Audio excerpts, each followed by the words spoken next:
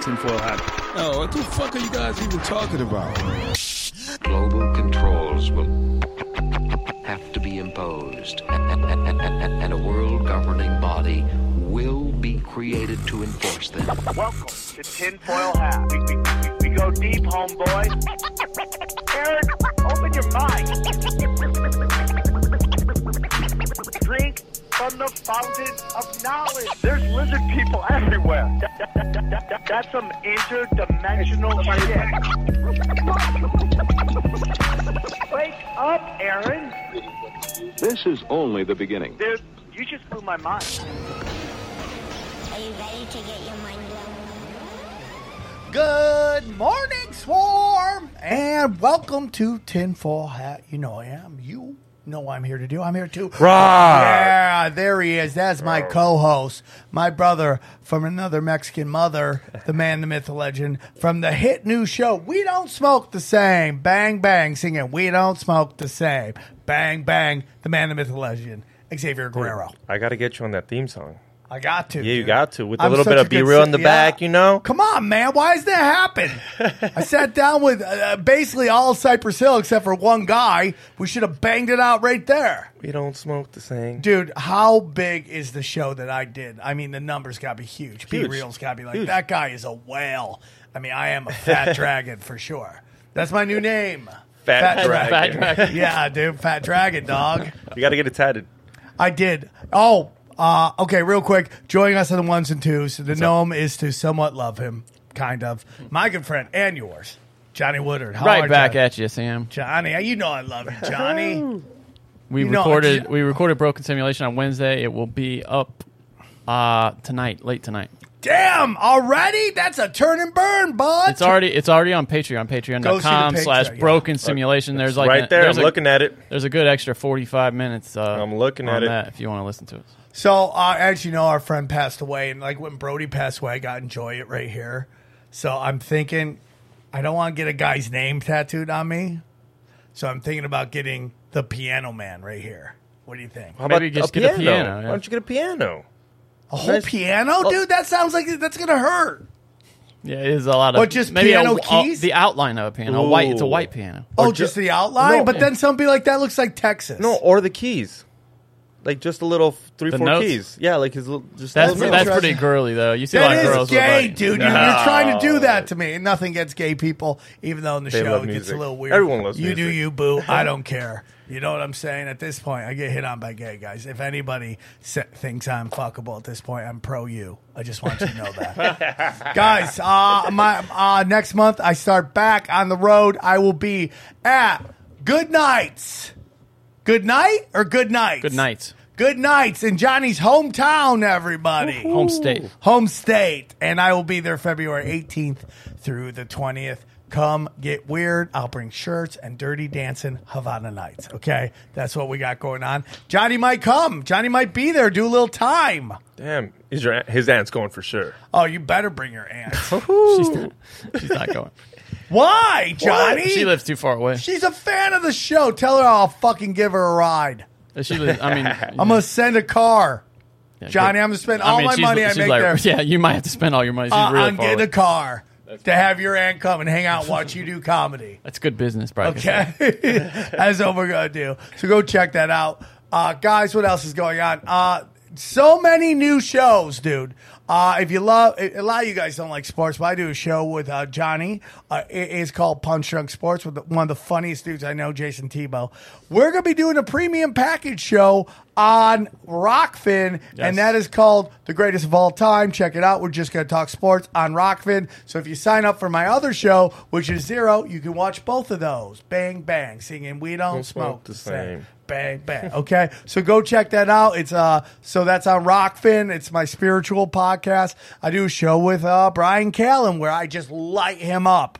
Right? He just we play a game called How Far Up His Ass Is Callen's Head, and I just see how far I can shove it up his ass. Right? And that is called the Conspiracy Social Club, aka Deep Waters. Go check that. That's available on Patreon. Go to patreon.com/Brian Callen. And then I do daily doses on Patreon. Now, some of you guys have been asking, what is going on with Tinfoil Hat? What is going on with the videos on YouTube? On January 19th, our strikes come off. We will no longer have strikes on YouTube. At that point, the show is going to decide how we're going to proceed on YouTube. I have 135,000 subscribers. I like that number. It means a lot to me. I do not want to lose that show. So I have to play like, what's his, Hotep Jesus said, you got to learn to play the game because it's their basketball court. He didn't say that, but along the lines, you got to learn to play ball with them. So we're going to figure out what to put on there. Okay? In the meantime, if you like to watch the show, it is available on Rockfin for free and is available on Odyssey. Go check out Odyssey. Odyssey is killing this game. Rockfin's great for premium content, but if you want to see some great free content, go to Odyssey. Okay? I will include the links in the description of the show on the RSS feed. Okay? Go check that out. So that's where the only place the video is going to be right now. At this moment. And then I'm going to take those, try to put them on Broken Sim. But you will be able to find it. The truth is, it's going to be in so many places. You're going to be able to find it. It's just not going to be what it was on YouTube because they'll just get rid of us. And that sucks. And I like being on YouTube for my other shows, which are like Cash Daddies, my investment show, and Broken Simulation, and Punch Drunk Sports. Those are fun shows that can thrive on YouTube. The truth is dangerous. And on Rockfin, you just have to sign up. It's free. You don't have to pay the $5, $10. Yeah, the $10. On this one, it's free. I asked him, I go, is it free? They can watch free. They don't have to sign up for premium package. He goes, nope, it's free. It's free. But on Odyssey, free. Just go check it out. Free. I will never charge you. Gratis for my Mexican fools. Gratis. Free. Yeah, you'll never. Tinfoil Hat's for the people. You will never pay for this show. Ever. I promise you that. I would rather stop the show, which I don't want to do, than have you guys pay for the show. I promise you that. Okay? So if you do want to support the show, there's a great way to support the show, which is go to our T-shirts. Go to tinfoilhattshirts.com. It is a great way to support the show. We have so many T-shirts there. The new one, Trumpzilla, limited supply. Limited supply. We're already halfway through our orders. Once those are filled, it is gone. Go to tinfoilhattshirts.com. And then finally, if you like mugs, hats, whatever else Xavier Guerrero can figure out to put on there, it is there. Go to tinfoilhatswag.com. Yes, the website is ready. I just need to upload a bunch of stuff to it, and then we'll get started. So that's it, dude. Did I forget anything, guys? Nope. So just be patient with us. You can get your videos. You just have. I love you guys.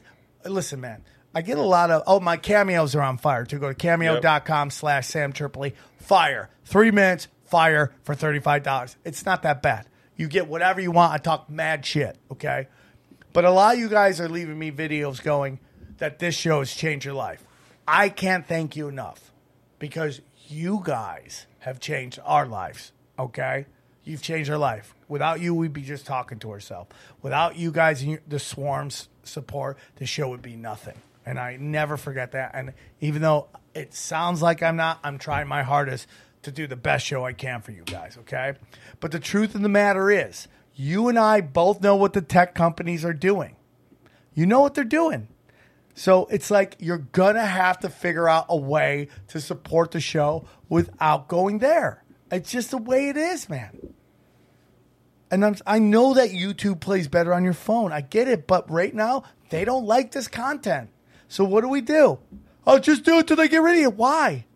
When there's all these other websites, including samtripoli.com, where everything's going to be at one point. So trust me on this. Bro. And on the New Year's, we're going to go back to start. But if we get 3 strikes again, we're going to have to cool it back down. Yeah, well, I mean, who knows if they'll even let us cool it down. It might be like, dude, we give you 2 strikes, you're out of here. I'm like, what? Yeah, so that could be a possibility too. That's what it is, dude. We love you guys. We'd love to make it as simple as possible. But the situation and the times we live in has made it harder and harder. So that's our thing. We got a great show for you. We got Mark Devlin on. He's going to break down basically the occult in the music industry. frequencies, lifetime actors. You're gonna love this episode.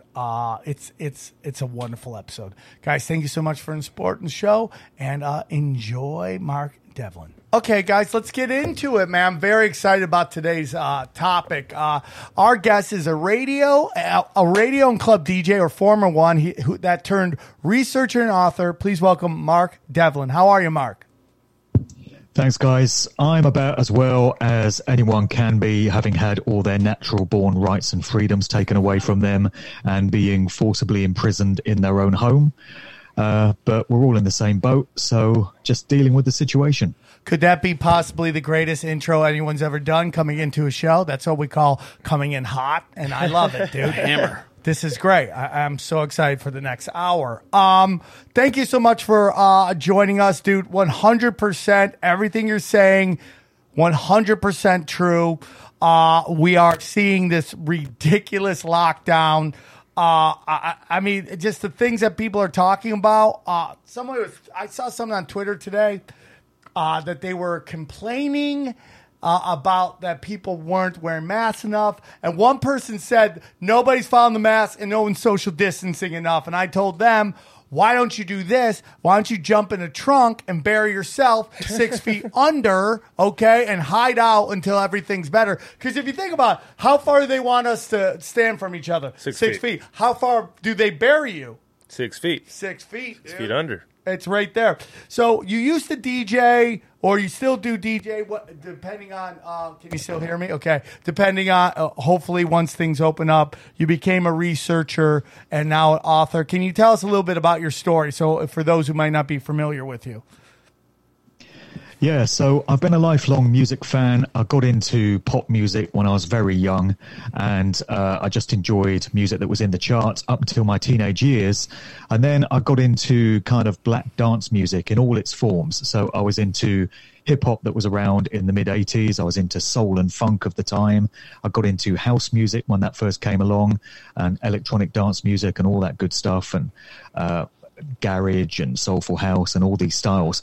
And I really wanted to become a DJ because I felt so enthusiastic towards the music that I was into that I wanted to share that with other people and get them as passionate about these sounds as I was. I think that's the main reason why most people become DJs. I mean, some guys do it to get girls, some of them do it for the money, but for the most part, DJs do it because we're just zealots about the music that we love.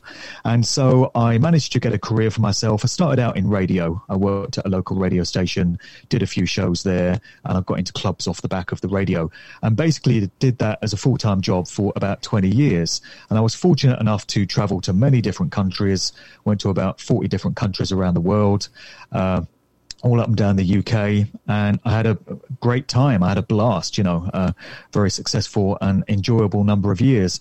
But things got to, in terms of that job, I got to about 2014, and I realized that it was becoming a bit of a bind. I had a young family, and being out every weekend and rolling at 5, 6 o'clock in the morning and wanted to spend the day sleeping wasn't really conducive to having a young family. So I kind of took a major step back from doing all those gigs at that point and got myself another job.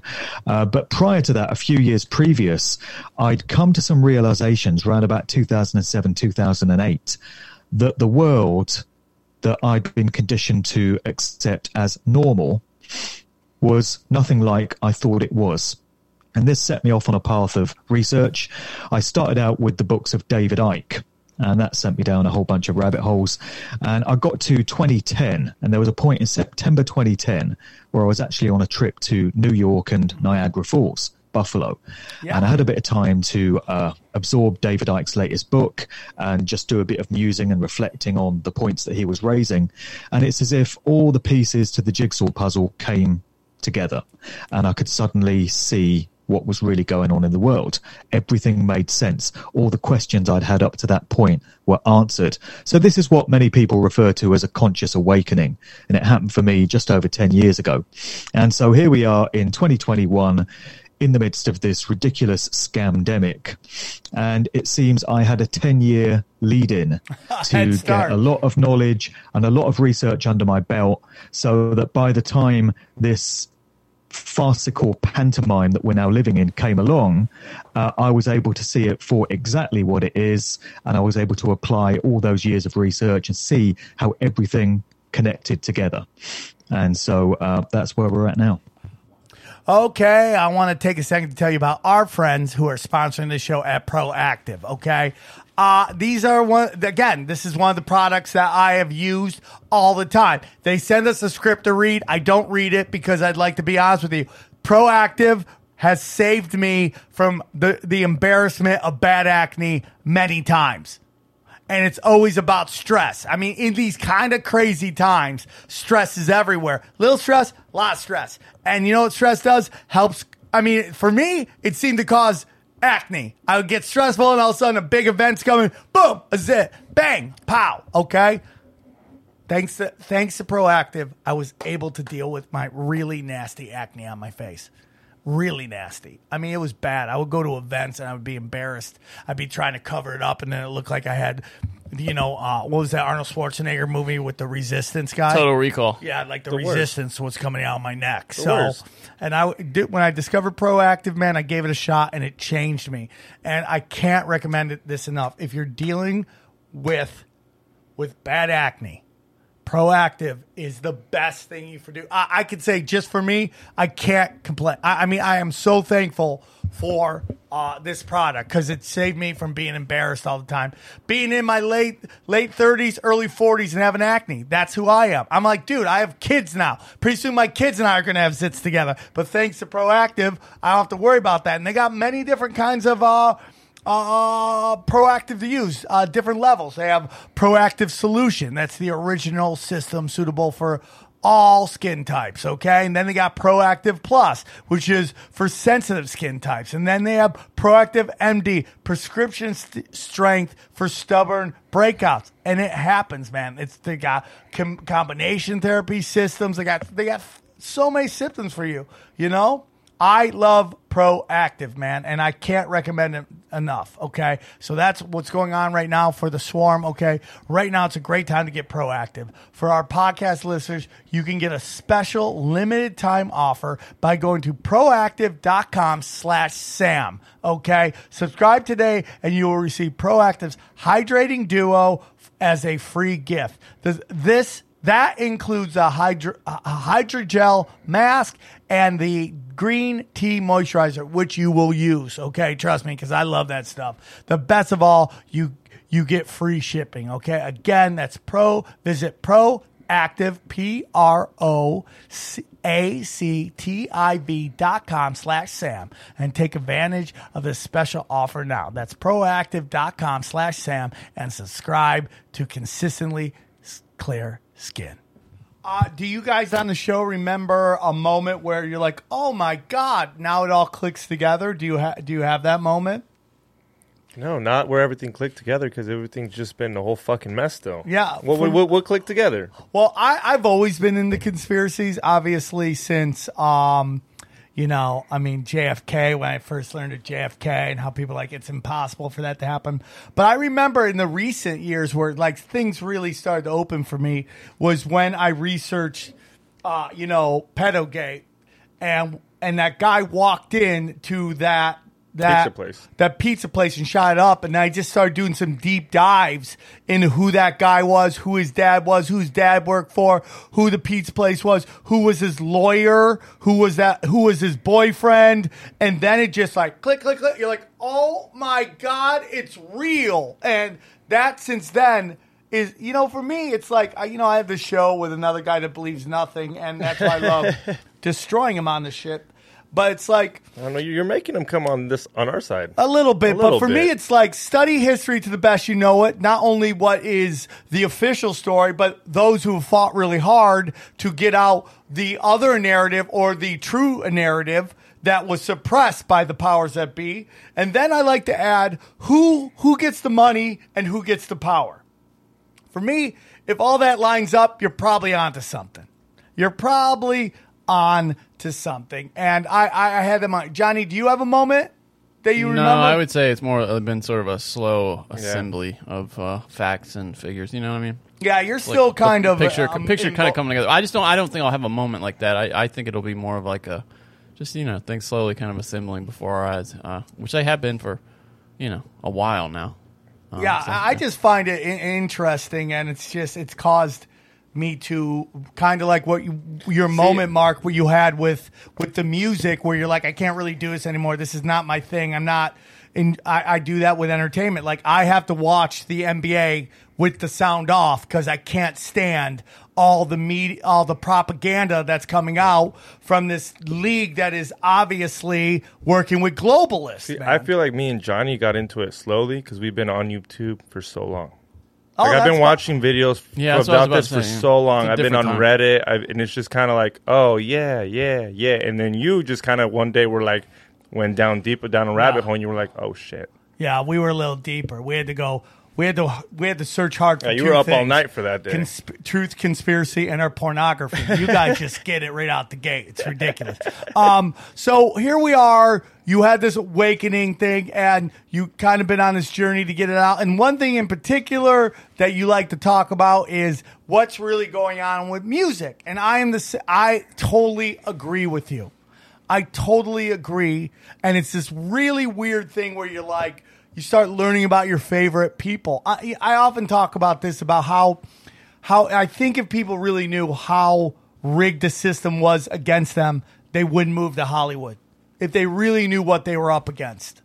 Like someone coming from like Nebraska or something trying to make it out? Yeah. If they knew what they had to do or what they were up against, would they actually move out here? I think most people wouldn't. And Johnny did. Well, Johnny moved to be with us, but that's a different thing. Johnny's not auditioning. But let's get into the music. Where do you want to start, man? Would you like to start with the hertz and the frequencies and all that stuff?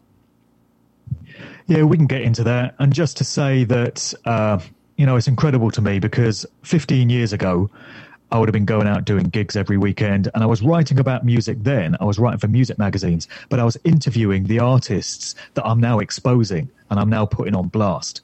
So, I met Beyonce in 1998 when she'd first started out with Destiny's Child, and I'm sat there next to her on a sofa when she's 16 years of age. And that's the only time I'll ever be in the same room as Beyonce. But it's just amazing to me that I used to be promoting all these artists, playing their music, writing about them in magazines. And now here I am writing books, exposing the satanic manipulations and the mind control and the social engineering that gets done through the corporate entertainment industries.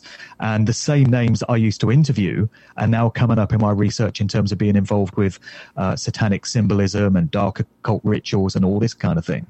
And another thing is that I write about the machinations of the music business, but all of that is actually connected to what's going on in the world right now, because ultimately you come to realize that everything is, because we have the same elite ruling class, the same deep state cabal, whatever name you want to put on it, this relatively small number of individuals and groups and networks that control every aspect of human life.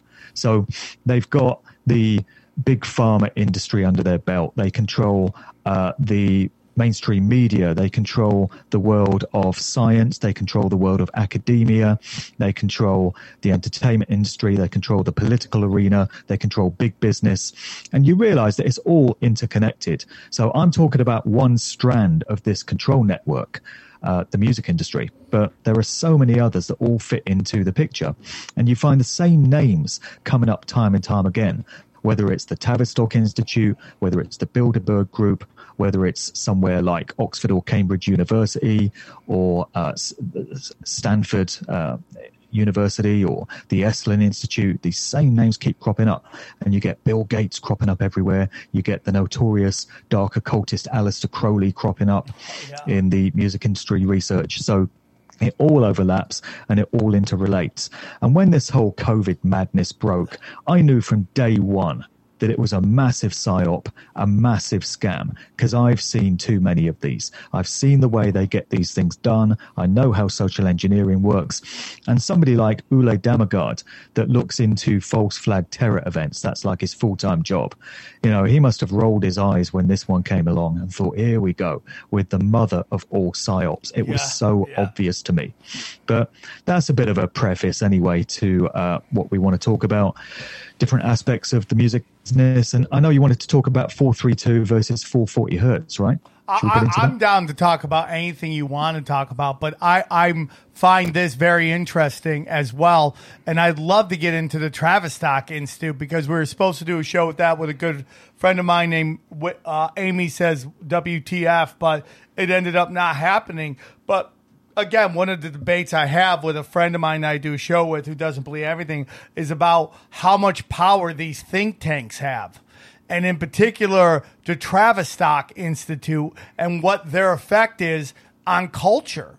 When someone says this is a culture, I tend to think it is completely and utterly fabricated, meaning it's manufactured. I think that's a better word for it. Manufactured.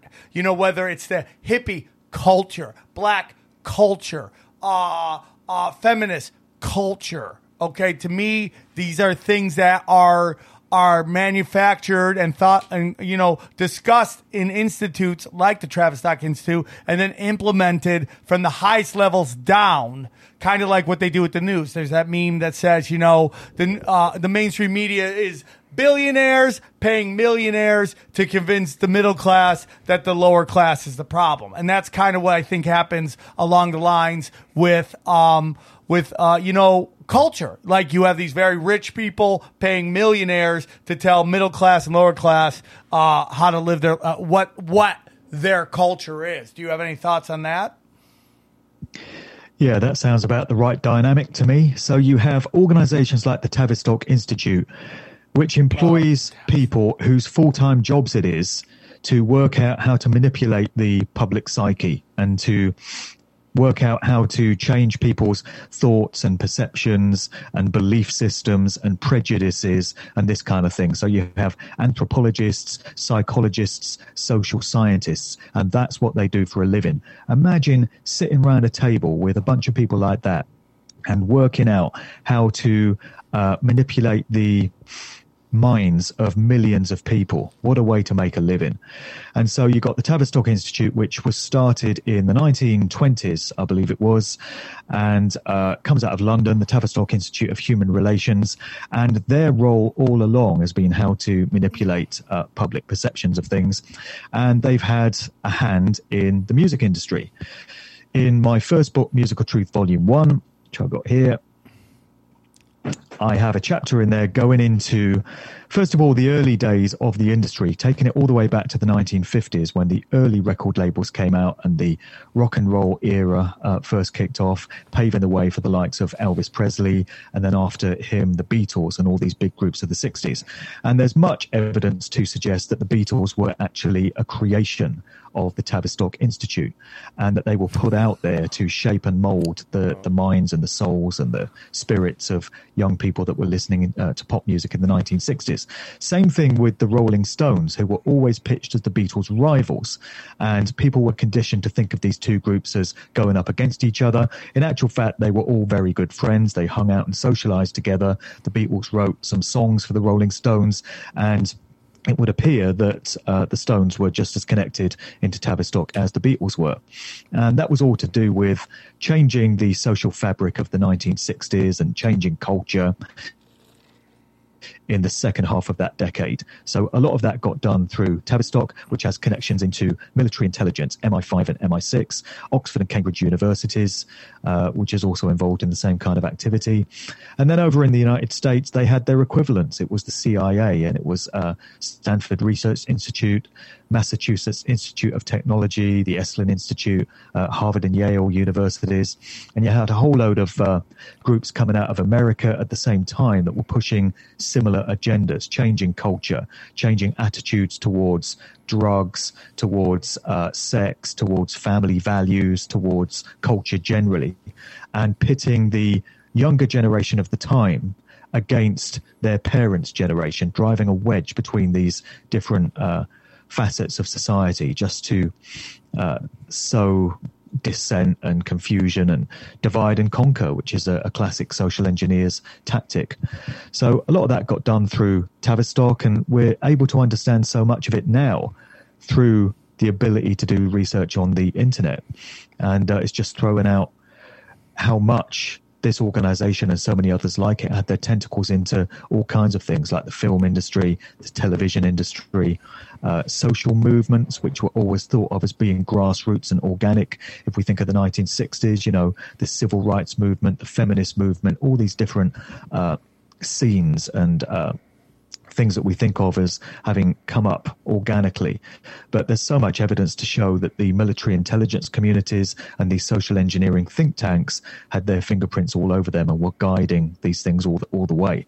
So you come to realize that pretty much everything you've ever been entrained and conditioned to think about in life has been a lie, or to some extent or another has been manipulated and contrived and manufactured according to somebody else's agenda.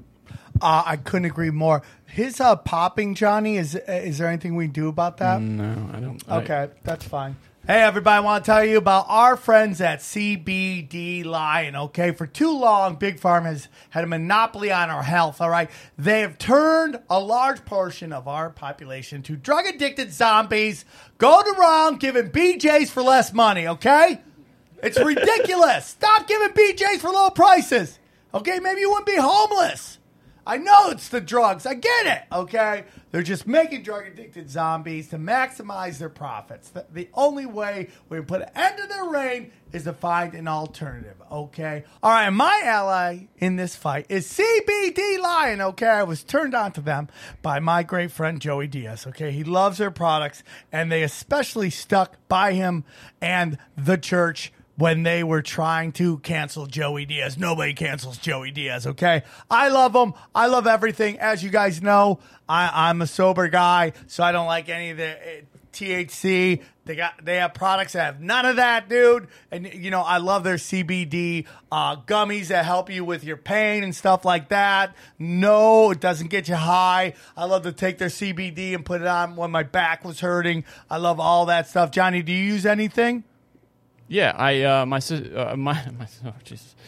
girlfriend has That's hot, Joe. has the bath bombs. No, the Have you gave her those bath bombs? I did give her a bath bomb. Yeah, no, she's got the tincture with the little dropper. Love that Yeah, stuff. Do you use CBD or do you're just a straight up give me the weed? Straight weed, yeah. Well, but, they got flour too, but I brother. can't put weed on my body. So, like on the real, those bath bombs and Yeah. those lotions, they do You work. bath bomb it up, dog? Shut up. Well, bitches in there. There's other females in there. Dude, this guy showers with his ladies. Ladies, Xavier, why he hits it and quit it, then he'll shower with it Bath right bomb after. in there. What guy does that? A guy on tinfoil hat. That's who does it, okay? CBD Line was founded by professionals in the medical and recreation cannabis space, okay?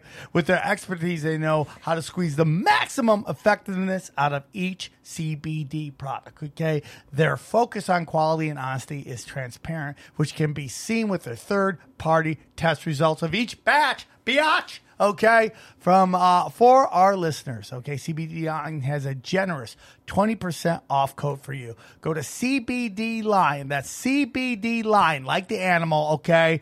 Go CBD. I spelled it out for you there, okay? And enter the promo code TINFOIL. That code does not expire ever, and you can use it for the rest of your life when you're an old person in the old home just doing CBD like a young Christian warrior, okay? So whether you're in pain, looking to calm anxiety, erase the stress, or live a healthier life, CBD is a great potential alternative for you to look into. Together, we can start big pharmaceutical fat cats by using alternative methods they don't want you to know about. Thank you. I love this topic. Listen, man, I couldn't agree with you more.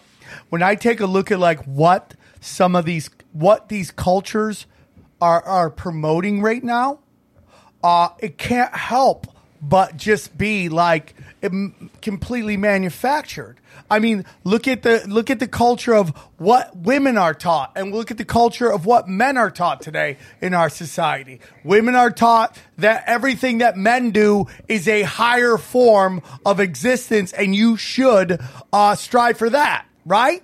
Fooling around, banging everything that moves. Now, don't get me wrong. When I was young, running and gunning, I love those ladies, okay? But I'm saying, is this the best for you and what you do, okay? Guys, everything is like super femi guys. The promotion of feminine men and butch women on television. Why is that? Dude, they're even pushing it in hip-hop now. 100%. They're pushing it in hip hop, like, and that's used to not be allowed. Remember DMX? He used to literally have a homophobic song where he literally said "F this, F that," and now it's like, oh, here you go. DMX is? No, DMX used to have a song like that back in the day. Yeah. You remember 100%. that? Yeah, completely and utterly manufactured. Yeah. If you take a look at black culture, right? I mean, there's a underground, which used to be mainstream, which was, positive hip hop, empowering hip hop, which was completely kneecapped by Ice Cube, NWA, and gangster rap. And as great as Biggie Smalls is, how much of him being pushed out was because he rapped about what they wanted to put out. And then you take a look at it, cultures, how much of it is gang banging, hoochie shit, getting that paper, all that shit.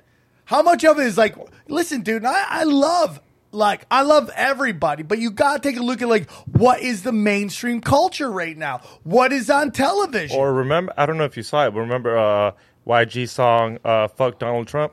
Yeah, and they would let that happen. What if 100%. someone said a "Fuck Obama" song? Hip hop. They would never ever play, and they kept playing it over and over and over. And they're just telling you what's allowed because they would never let an Obama song play. And not that I would want it. Yeah, I don't think you should be saying, and I don't ever think the radio should be playing a fuck song about the president. Period. But they were bumping it. No, it's interesting. Power 106 was bumping it. They didn't care. No, it is interesting. I think, Mark, and I'd love to hear your opinion. I think people's perception of entertainment is that it's like sports, where the best make it, right? You have to be the best in football. You have to be the best in basketball. And that's the only way you make it to the court or the field, because if you are not the best, your team loses. And I think people believe that's what happens in entertainment, that these are the best. And what I believe is that COVID has shown that this is not true at all. That when the mechanism and the system and that these people, we have people in entertainment who have just learned how to create their art that fits into the system, a plug and play. And when that system is gone, they have no way of, they can't produce, and their podcasts aren't getting numbers. Nobody's listening to it, and they're freaking the fuck out. What's your thoughts on that, Mark, on perception of entertainment?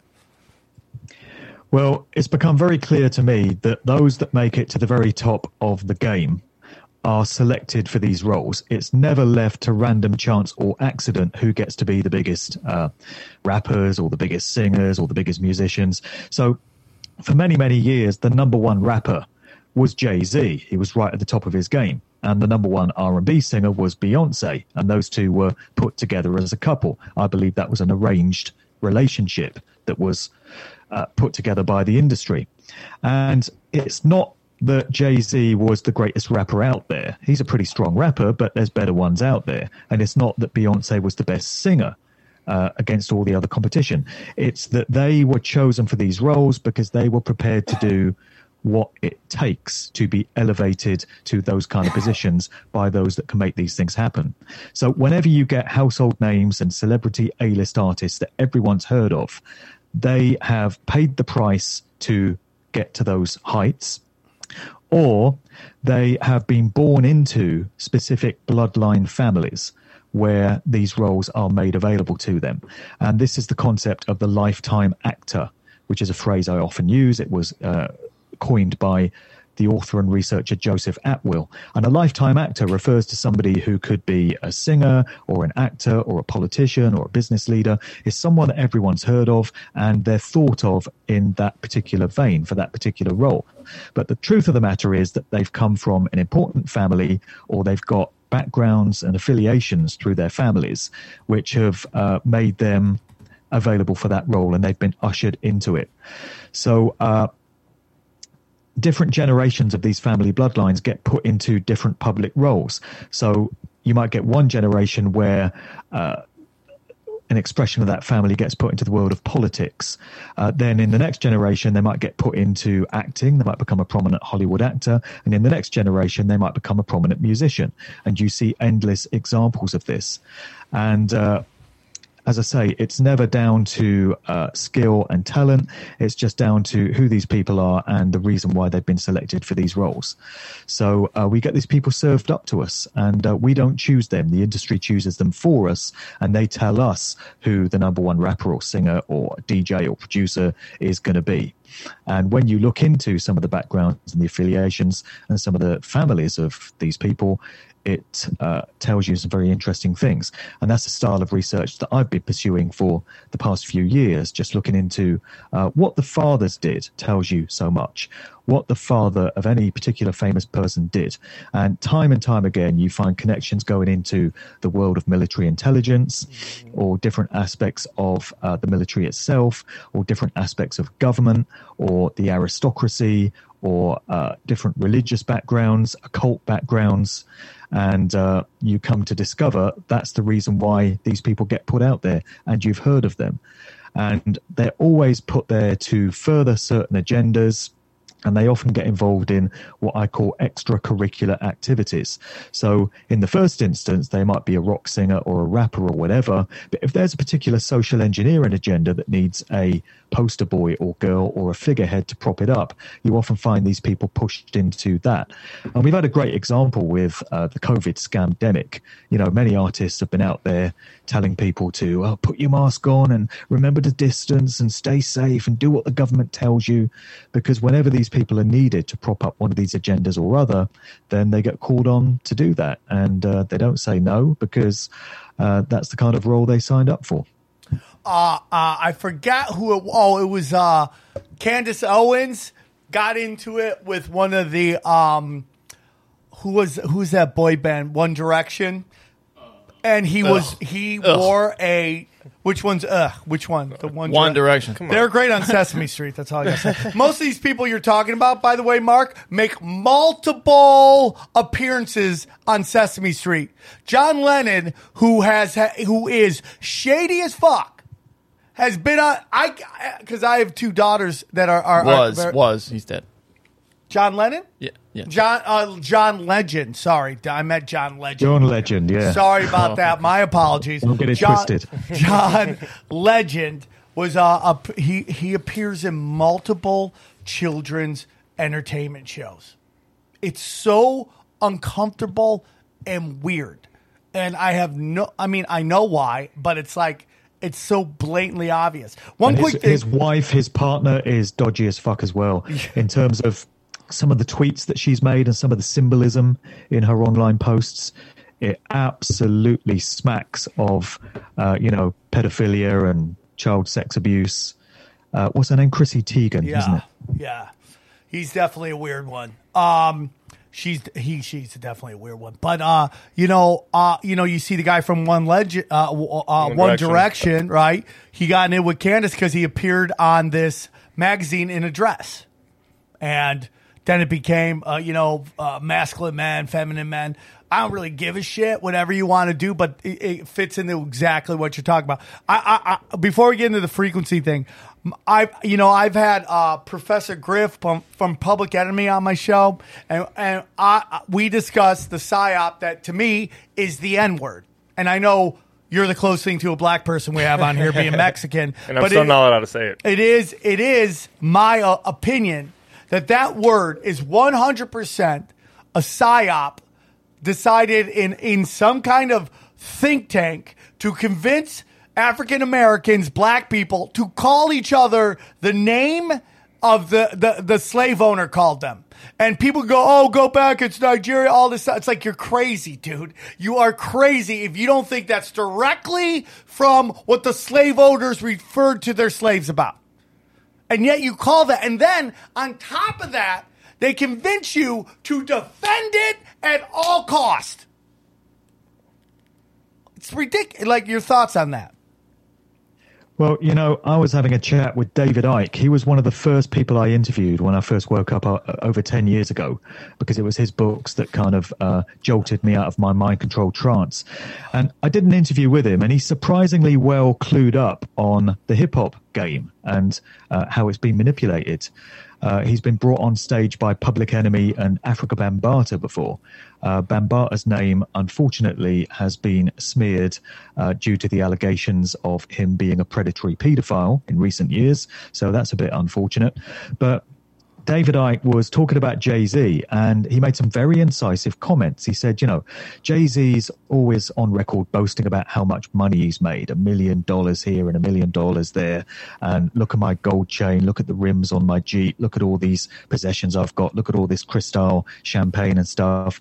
And he said, isn't it ironic when you think about it, that you've got a black man here whose ancestors were slaves that were brought over from Africa to America by slave owners, and yet here he is taking on the values of the slave owners' system, money, wealth, possessions, and even the religion or the ostensible religion of the slave owners, you know, Christianity. Many black people now have adopted that. And he was just talking about how ironic it is that things have worked out that way, and you've got black people glorifying what slave owners stood for and what their oppressors stood for. And I think that was a very good point.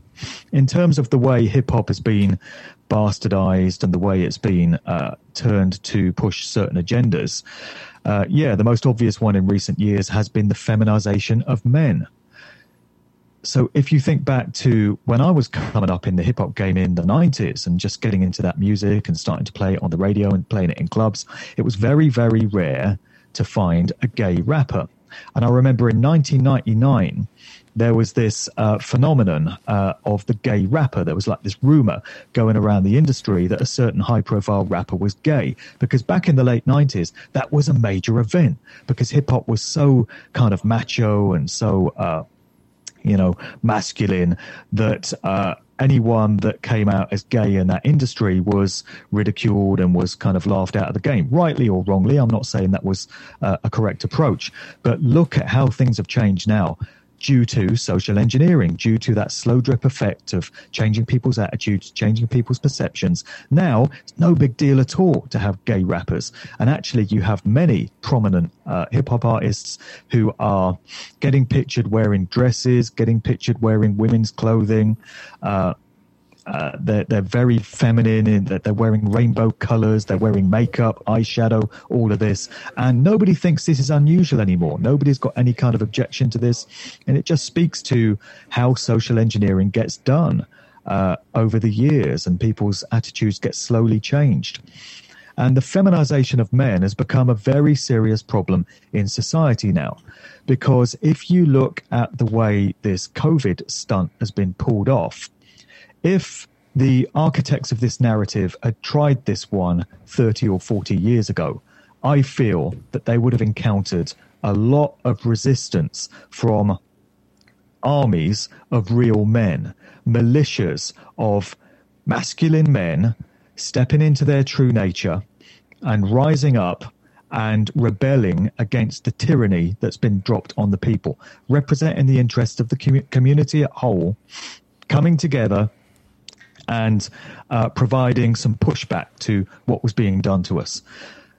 That would have happened, I feel, in previous generations. But in 2020, 2021, no such resistance. And I can speak to the dynamic here in the UK because I feel a very successful job has been done, probably at the hands of the Tavistock Institute and all these social engineers, of dumbing men down, feminizing them, removing that natural masculine tendency out of them, that self-defense instinct that should be there in authentic men, because that's what it means to be a real male. It's not wrong. There's nothing wrong with it. It's just the natural state of what it is to be a masculine male. And we've seen very little resistance. There's been no real pushback. And most men have just rolled over and taken what's been dumped on us. And the saddest thing that I see in society is when you see big, stocky men with shaven heads and, tattoos everywhere. And 30 years ago, there'd have been football thugs kicking off on the terraces at football games, But these days, they're wearing a mask, standing behind a bit of tape in the supermarket, doing what they're told by some 16-year-old COVID marshal on the door, and not any kind of fuss whatsoever. So R.I.P. real men. And it's all been at the hands of these social engineers who have been slowly feminizing men and taking the opposite approach as well and masculizing females and making them more like their male counterparts. So this is how social engineering gets done, man. I couldn't agree more, dude. Couple of questions. Is it possible that the drive to kind of pervert the natural order is somehow like satanic in origin? And then secondly, is it also possible, and I've heard this put forward, that this feminizing effort is related in some ways to population control? I mean, that was done from Bill Cooper's book. He talked about that. It's all of that. Yeah. So you've had this slow feminization of males and then the opposite thing happening with females. And you've also had the transhuman agenda, the AI agenda, which has been pushed through music, through the music industry, and big time through hip-hop. This is another avenue down which they've steered the so-called hip-hop game. I can't even refer to it seriously as hip-hop anymore because it's so far removed from authentic hip-hop that went before that it's an insult to even refer to it as that. But so they've been glorifying the idea of transhumanism, the merging of man and machine, the merging of humanity with technology, and they've been pushing the blurring of the genders. And both of these are satanic agendas. Satanic meaning in opposition to that which is inherent to creation, to nature, that which comes from God. So the word Satan in the Hebrew and in the Arabic means an opposer or an adversary, and that's what it's referring to. It's an adversary to that which comes from nature, that which is natural and inherent to creation. And so that's transhumanism, and that's the blurring of the genders. God, the creator, whatever your concept of him or it is, created two genders. We have duality in this realm of existence. Everything has an opposing value. So for up, there's down. For left, there's right. For night, there's day. And for male, there's female. That's it, the end. There's male and there's female. There are two genders in creation. None of this 36 different pronouns or whatever it is from these different communities. Yeah, that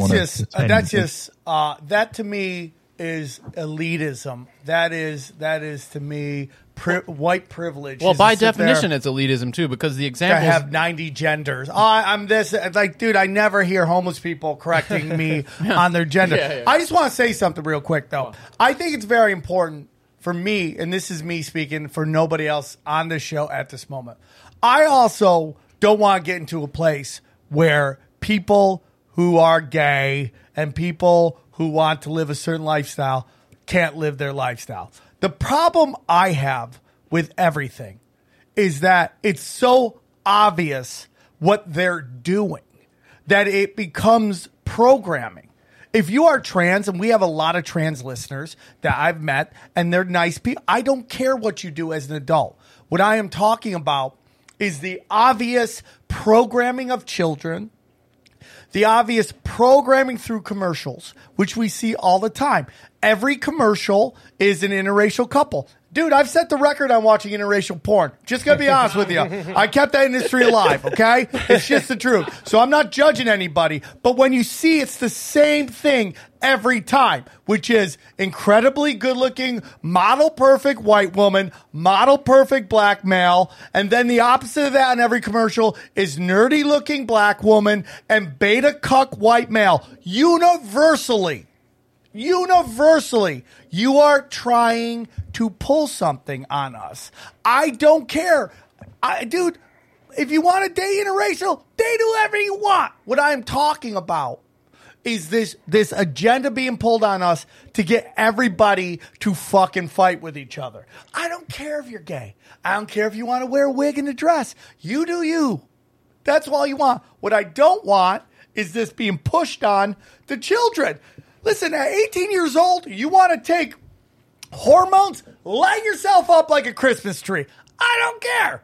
Have a good time. But the pushing onto the children, because when I was younger, we were having debates about whether children should be allowed to take steroids, and there was this giant pushback against that. Well, that's why they legalized steroids for baseball. so that kids wouldn't do it. Yeah, exactly. They made it illegal. Yeah. Right? So now it's like, hey, dude, it's totally cool. Why are you so close-minded to giving 8-year-olds hormone therapy? Because they're not grown yet. And you're so, like, what we've seen is this desire, as you were talking about, to conform. Who can conform the quickest? What COVID has showed us is who the fake punk rockers are. Is it worse now that you have kids? Because we've been talking about this before you had kids. Now that you sit there and you go to the baby stores and Toys R Us and all this shit, is it worse? Because, I mean, I don't have kids. I just watch whatever's on YouTube, and I'm like, look at that. How many symbols do you think there are in the world?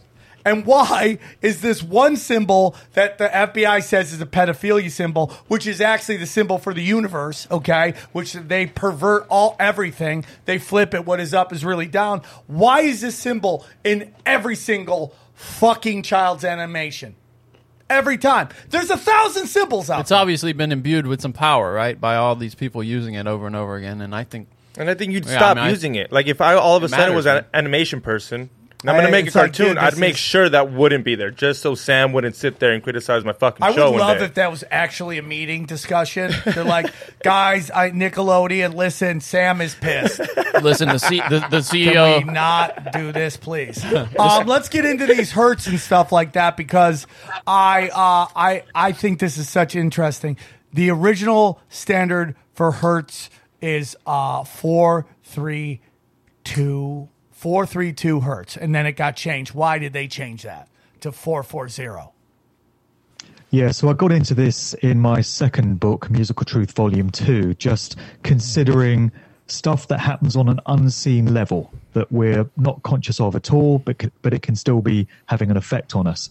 And that has applications big time in recorded music. So for many years, the standard tuning pitch for music when it was performed live and in the very early days of phonographic recordings was A equals 440 hertz, where the A note is pitched to 440 cycles per second, and all the other notes fall into accordance with that. And sorry, did I say 440? I meant the original one is 432. Yeah. Sorry if I did say that. That's fine. So originally it was 432. And if you speak to any kind of musicologist or audio engineer, they will tell you that 432 is a harmonic frequency. So when music is pitched to that hertz, then it sits well with human brain waves, it sits well with the energy of the human body, and it's related to what is known as the love frequency. It's got applications to 528 hertz, which is the love frequency. It's a sort of lower version of that. So music that's listened to pitched to that frequency has a very natural and pleasing and calming effect on the human body and mind. So this was understood by those that came to hijack these industries and who did not have humanity's best interests at heart and seek out any way that they can to subvert things and bastardize them and invert them and turn them into a satanic version of what they were before. And so sometime around the Second World War, just after the Second World War, the standard tuning pitch for recorded music and music performed live was changed from 432 hertz to 440 hertz. And this occurred at the hands of those nice people at the Rockefeller Foundation, who had their hands in many different aspects of society, the educational system not least. And so the standard tuning pitch was changed to 440. And pretty much from that day to this, throughout all the decades, most music that you get in recorded form would have been recorded and pitched to 440 hertz. There have been some exceptions. There are music makers and producers who realize that 432 is the frequency that we should be listening to our music at, and they make their creations according to that frequency. But for the most part, it's 440. And this is said to have the opposite effect to 432.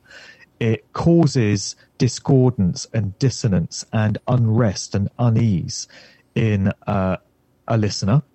It's entirely unknown to them. It's happening on a subconscious subliminal level. But when you're absorbing these frequencies, it's not sitting well with human rhythms, brain waves, and the energy of the human body. It's having a disturbing, discordant effect. And it could be causing people to feel agitated, to feel angry, to feel just ill at ease, and they would have no idea that it's down to the music that they're listening to that's causing them to feel this way.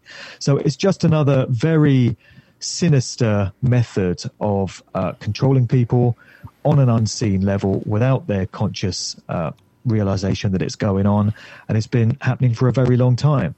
432 is part of a very interesting cosmic sequence that occurs in nature where the numbers always add up to 9. So 4, 3, and 2 boils down to 9. The sequence starts with 27, which becomes interesting because you have the 27 Club in music legend.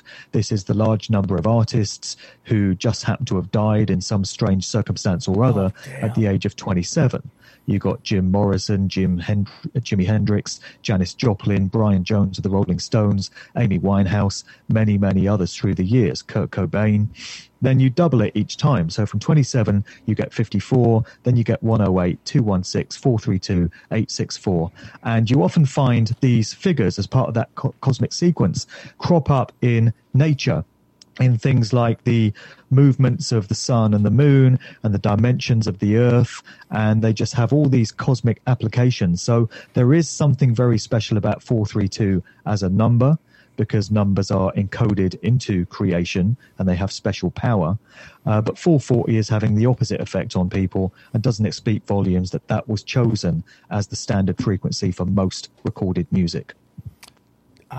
I totally get it, dude. Like, a frequency can drive you nuts, make you angry, can calm you down. I mean, you listen to it all the time with apps. Johnny? Is there a practical remedy for this? Is there some technology that can convert in real time? For there is. There are applications online where you can plug in music that's been recorded at 440 and it re-encodes it to 432. There are lots of applications for doing that. If somebody just does a search for 440 to 432 hertz, I'm sure you could find a way of converting your music. Many people I know have done that. Would that change it at all? Like, I have no idea. What do you mean, would that change it? The tune, the beat at all? Just you mean would it sound different? Yeah, would it sound different? Interesting. I didn't think about that. Yeah, to the conscious mind, to the ear, it sounds exactly the same. But on an unseen, hidden level, it's having a different effect on you. So, musicologists tell me. Interesting, dude. So we hear about all this stuff. This game is getting played. Again, who are they promoting versus who's the best, right?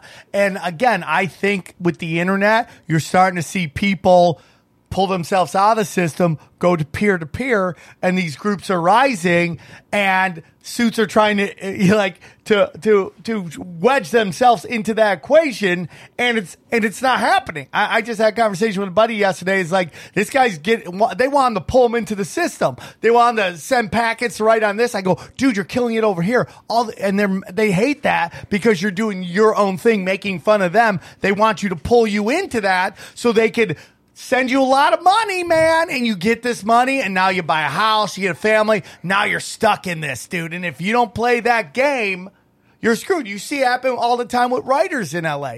You know, they come out here to be a comic, they want to be a famous comic, they want to be a movie actor.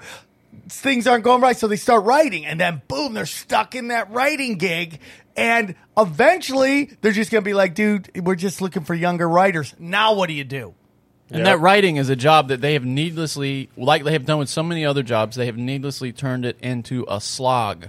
You know, I mean, it's really a misery job, you know, the way they run it. And they don't have to be. There's so many jobs that don't have to be miserable, that are made miserable for no apparent reason other than to just kind of fuel this misery machine that society has kind of. So they plug themselves into the system, right? Yeah. They give them a blue check mark on Twitter, and like every time someone gets caught doing something politically correct, all the blue checkmark people are these writers on these shows. The brown shirts, yeah. Who are just like begging for attention because they need to get another gig. Like, you know, I have no problems with Judd Apatow anymore. We're cool. But, you know, when that thing was going down with Judd Apatow and Louis C.K., every blue checkmark person was some writer that, you know, was just begging that he saw that fucking tweet of him like sticking up for him so he'd get hired on the next project. Every fucking time. Yeah. And then behind closed doors, I knew they didn't believe any of that, but they were just projecting, what do they call it? Virtue signaling. Yeah, that's all they were doing. You can't help out Louis. If you help him out, that might even ruin you more. Yeah, dude, people said that to Cal. Oh, I can't work with you. It might hurt my career.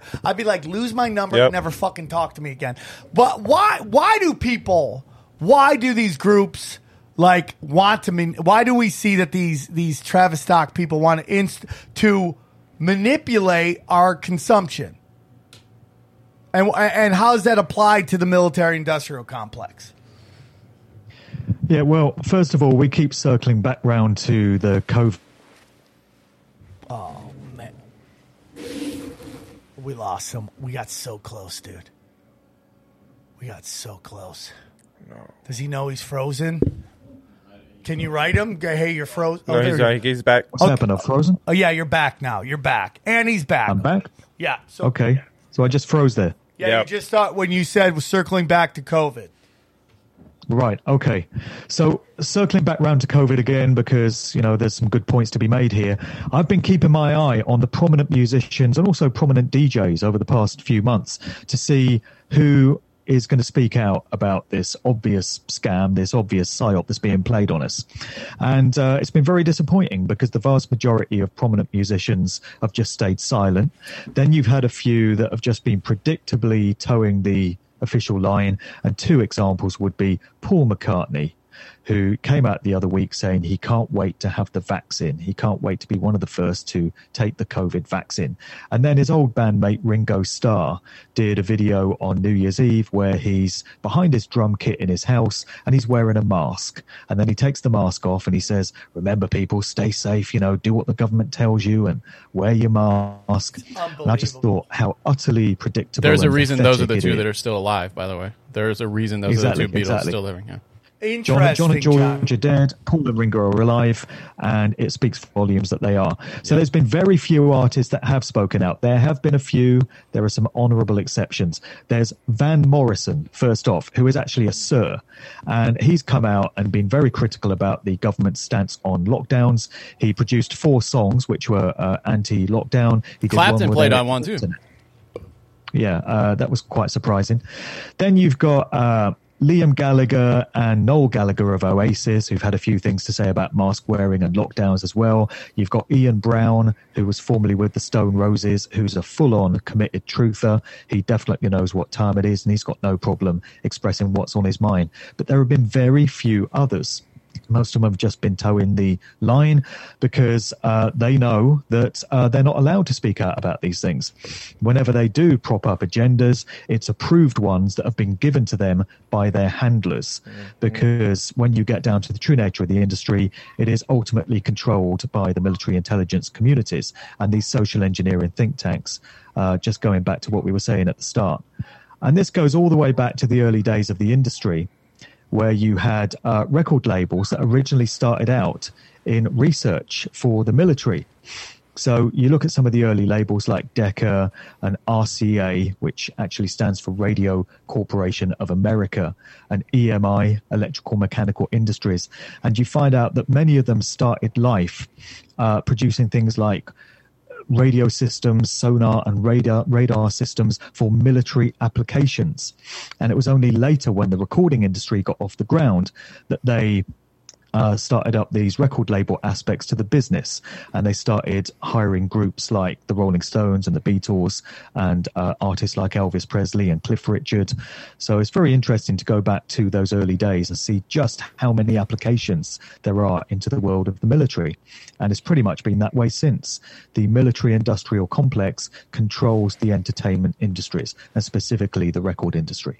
A couple quotes real quick. Hold on. A couple things, and we'll get to you. Yeah. One, what you're talking about, celebrities coming out. So a long time ago, I had a show on Spike TV.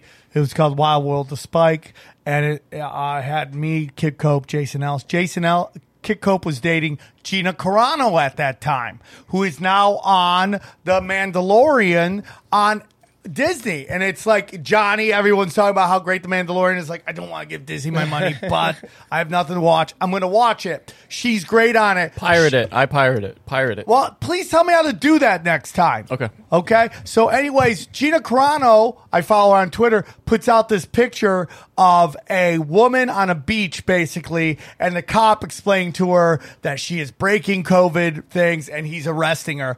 Dude, supposedly, according to mainstream media, Gina Carano, there's petitions to get her out of The Mandalorian. They're going to fucking get her off the show. All because she's saying, it's like, let people enjoy nature, right? That's what we're talking about, dude. Who is coming out? Who is saying all this shit? Now, I know... Now, you talked about people having military backgrounds or parents. If you actually go through how many people who are famous have very famous military fathers, and I can already hear the chat section going, what about Brian Callen and his dad in the CFR? I get it. I hear you. All I know is Brian Callen is my good friend. I think he got fucked, and I'm supporting him, and I will continue to support him because he is my friend and he is a genuine person.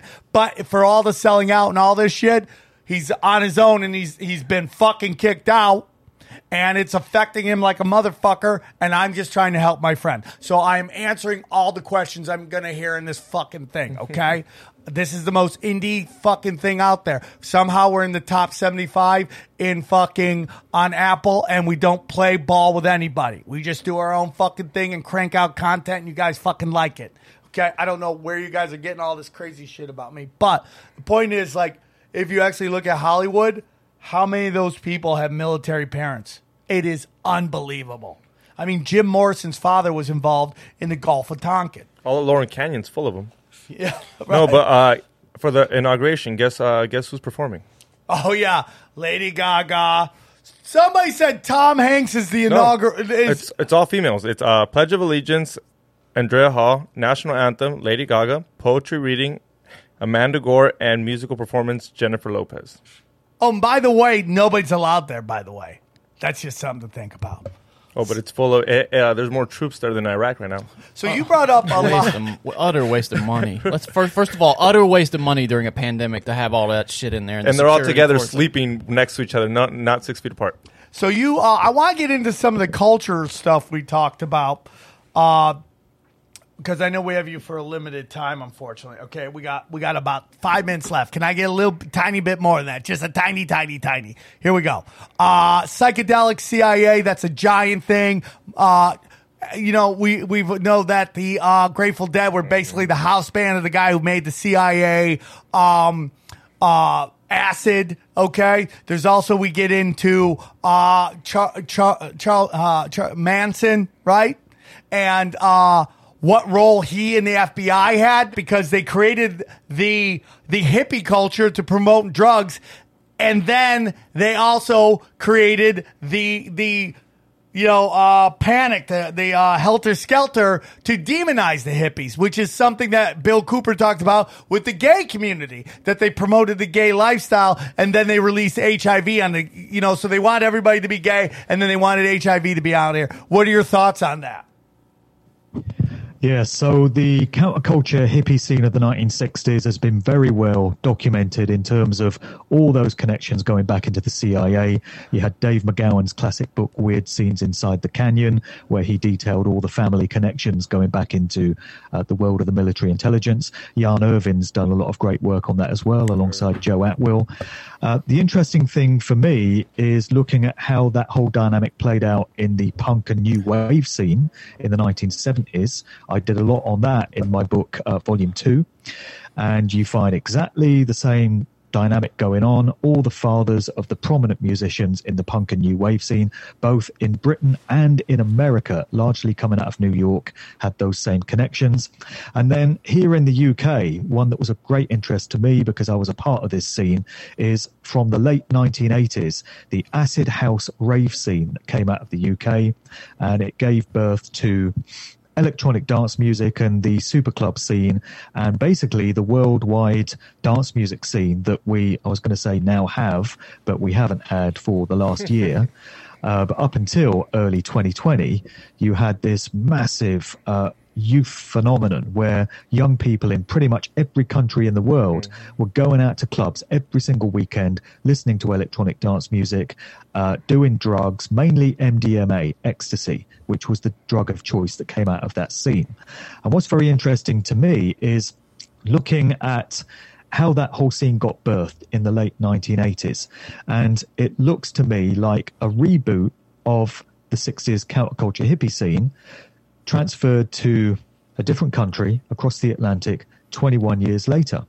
So in the 60s, you had psychedelic rock music, which had come along to replace all the rock music that had gone along previously.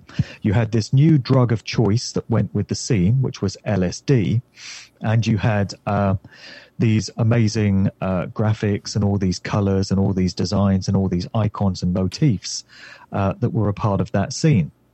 Then you look at what emerged out of the UK in what was known to be the second Summer of Love, 1988 and 1989. And this time you had electronic dance music and all this music produced on synthesizers and drum machines, which was very different to music that had gone before. You had the drug of choice for that scene, which was ecstasy, E, and you had all these amazing motifs and designs and stuff. And it was all, the acid house scene was very psychedelic in nature, as that earlier scene had been, and it dealt with spiritual and metaphysical themes. And you had all these dance parties and these open air festivals and stuff, which were just like the hippie festivals that had gone on 21 years earlier. And it was supposedly reconnected with nature and tapping into that primal desire that's within humanity to dance under the stars and to kind of express yourself to the beat, to music. It's just like this inherent thing within the human experience. But unfortunately, the whole acid house rave scene would appear to have been controlled to a very large extent by the military intelligence community. They were responsible for putting a lot of the ecstasy into the scene that the kids were eating up, just the same as the LSD all came from the CIA in that earlier scene. And another thing that's interesting to me now is that over the past several months, the club scene has been completely dead. It seems to me that they've crashed it. There's no sign of clubs opening again anytime soon. DJs are out of business. Clubbers and ravers have got nowhere to go. There's no festivals. And it looks as if it's another scene that they've just crashed and burnt. They built it up to be this amazing, influential cultural phenomenon. And now they've just crashed it because they've got other agendas on their mind. So it's quite alarming that that whole scene just doesn't exist anymore. DJs aren't working and clubbers have got nowhere to go. There's no party scene anymore. It's quite an alarming thing. It's gotten so bad. I saw Deadmau5 working at the food court at the mall the other day. No, we had time for that though. Yeah. So here's the final two questions, and then we'll let you go. The last thing I want to talk about is your books, and let us know about your books because I think people are going to be very interesting. So. Cool. I'm a huge Dave Grohl fan. Are you telling me there's some stuff with Dave Grohl, too? Are you going to shatter this for me? Is Dave Grohl connected to any stuff? Yeah, Dave Grohl crops up in Musical Truth Volume 2 in terms of his father, James Harper Grohl, who was connected into one of the US presidents.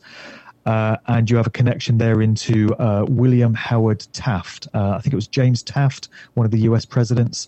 And William Howard Taft was connected to one of these occult secret societies. I'd have to check on my notes to see which one it was. But there are family connections from Dave Grohl going into the White House and the world of DC politics. So Dave Grohl wasn't a musician that just played a few gigs and crossed his fingers for good luck and made it against all the odds. Unfortunately, he was placed there because of who his father was. And we just see endless examples of this, very few exceptions. One of the we had your illusions there. We had a note to ask you about also artists who have had their masters enchanted by witches. Is that something that you have some information about? Yeah, there was an industry insider that went by the name of John Todd. He was also known as Lance Collins from the Collins bloodline family, which was involved with witchcraft and dark occultism. And he was placed into the music industry in the 1970s in a prominent role.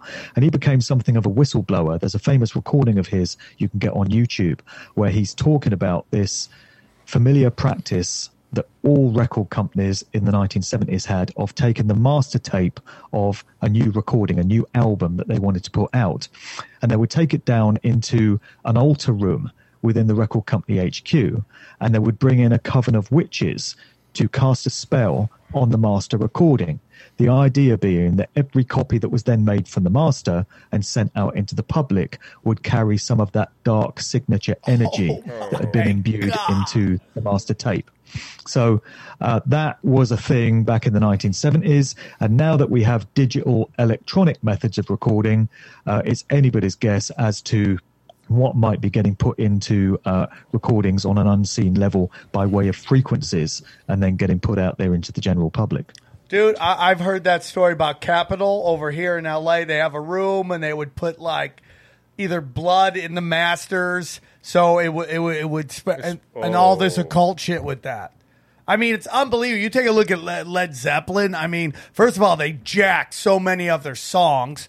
And then on top of that, they got Aleister Crowley influences. And Aleister Crowley is a great example of what I believe is what happens with these kids is that you have their dad in powerful positions, but a lot of these kids, and this is Sam speaking, and then we're going to talk about your book, is these kids, they go to private schools, right? And their parents all know each other, and they all know each other from these private school kids, and they're either the kids or the kids' parents end up being in positions of power, which allow them to pluck these guys. Oh, I know little fucking Dave Grohl. My kid went to school with him. Oh, yeah, man, he's in a band. The band's good. And then it's off and running. I'm not saying that is the way, but I just feel like that's what happens with Aleister Crowley. Like he went to this private school, and then he just has this he's so rich that he can just spend his time trying to figure out how the world works. And he comes up with this dark art shit, and because all the people they knew around him are now in positions of power, it's able for him to get his message out a lot quicker. And that's just my thoughts on how the whole thing fucking works. I could definitely be wrong. God dang, man. Is anything sacred anymore? Nope. Dude, if you tell me Elmo is fucking CIA, I'm going to lose it, dude. So he's right. He's the devil. What about Tool? That's what I want to know. Don't break Sam's heart with Tool. Have you ever looked into Tool at all? Yeah, I got some stuff on Tool. Particularly Danny Carey, who's into some dark occult stuff and Freemasonic links and all of that. I can't remember offhand what it is, but it's all in the book. All right. Well, can you tell us where we can tell us about your books and where we can find them? Sure. So I've got Musical Truth Volume 1, which I put out in 2016. Then I put out Volume 2 in 2018, and I'm currently writing Volume 3. I got down to that earlier this week. I've been wanting to do it for months. There's more of the story to tell, so there is going to be a Volume 3, and I'm looking forward to getting that finished. But for now, there's Volumes 1 and 2. So there's a lot in there. You know, it's basically 10 years worth of research in those two books. They're both available on Amazon. I am mailing copies out, signed copies, to anyone that wants to get one from me direct. So if people want to drop me an email to markdevlinuk@gmail.com, I can arrange to send those out anywhere in the world. I've just produced an audiobook version of Musical Truth Volume 1. It took 17 and a half hours to speak that book. But the audiobook will soon be available on audible.com, part of Amazon. So the two printed ones are now available. And as I say, Volume 3 will be coming probably by the end of this year. Damn, dude. You got a YouTube too, right? Yeah, my YouTube is Mark Devlin TV. I've got a whole load of public presentations that I've done from the days when you could still do public presentations, you know, conference talks and such. All my radio shows and my podcasts and my interviews are up on there.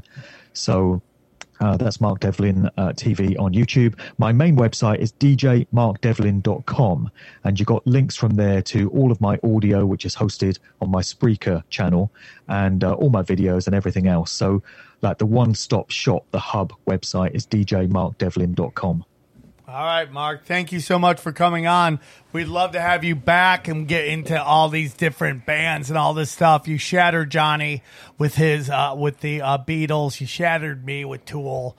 I'm sure. That's what I'm here to do. I'm sure Pitbull's bad too. XG. So I just assume he's into some weird butt stuff and some dark art. Yeah, shit. I don't discriminate. I piss everyone off. Thank you, Mark. He's Mark Devlin. Thank you so much for coming on Tinfoil Hat. Thanks, and thank guys. you guys for All doing right, the cheers. show. We appreciate We it. go deep, homeboy.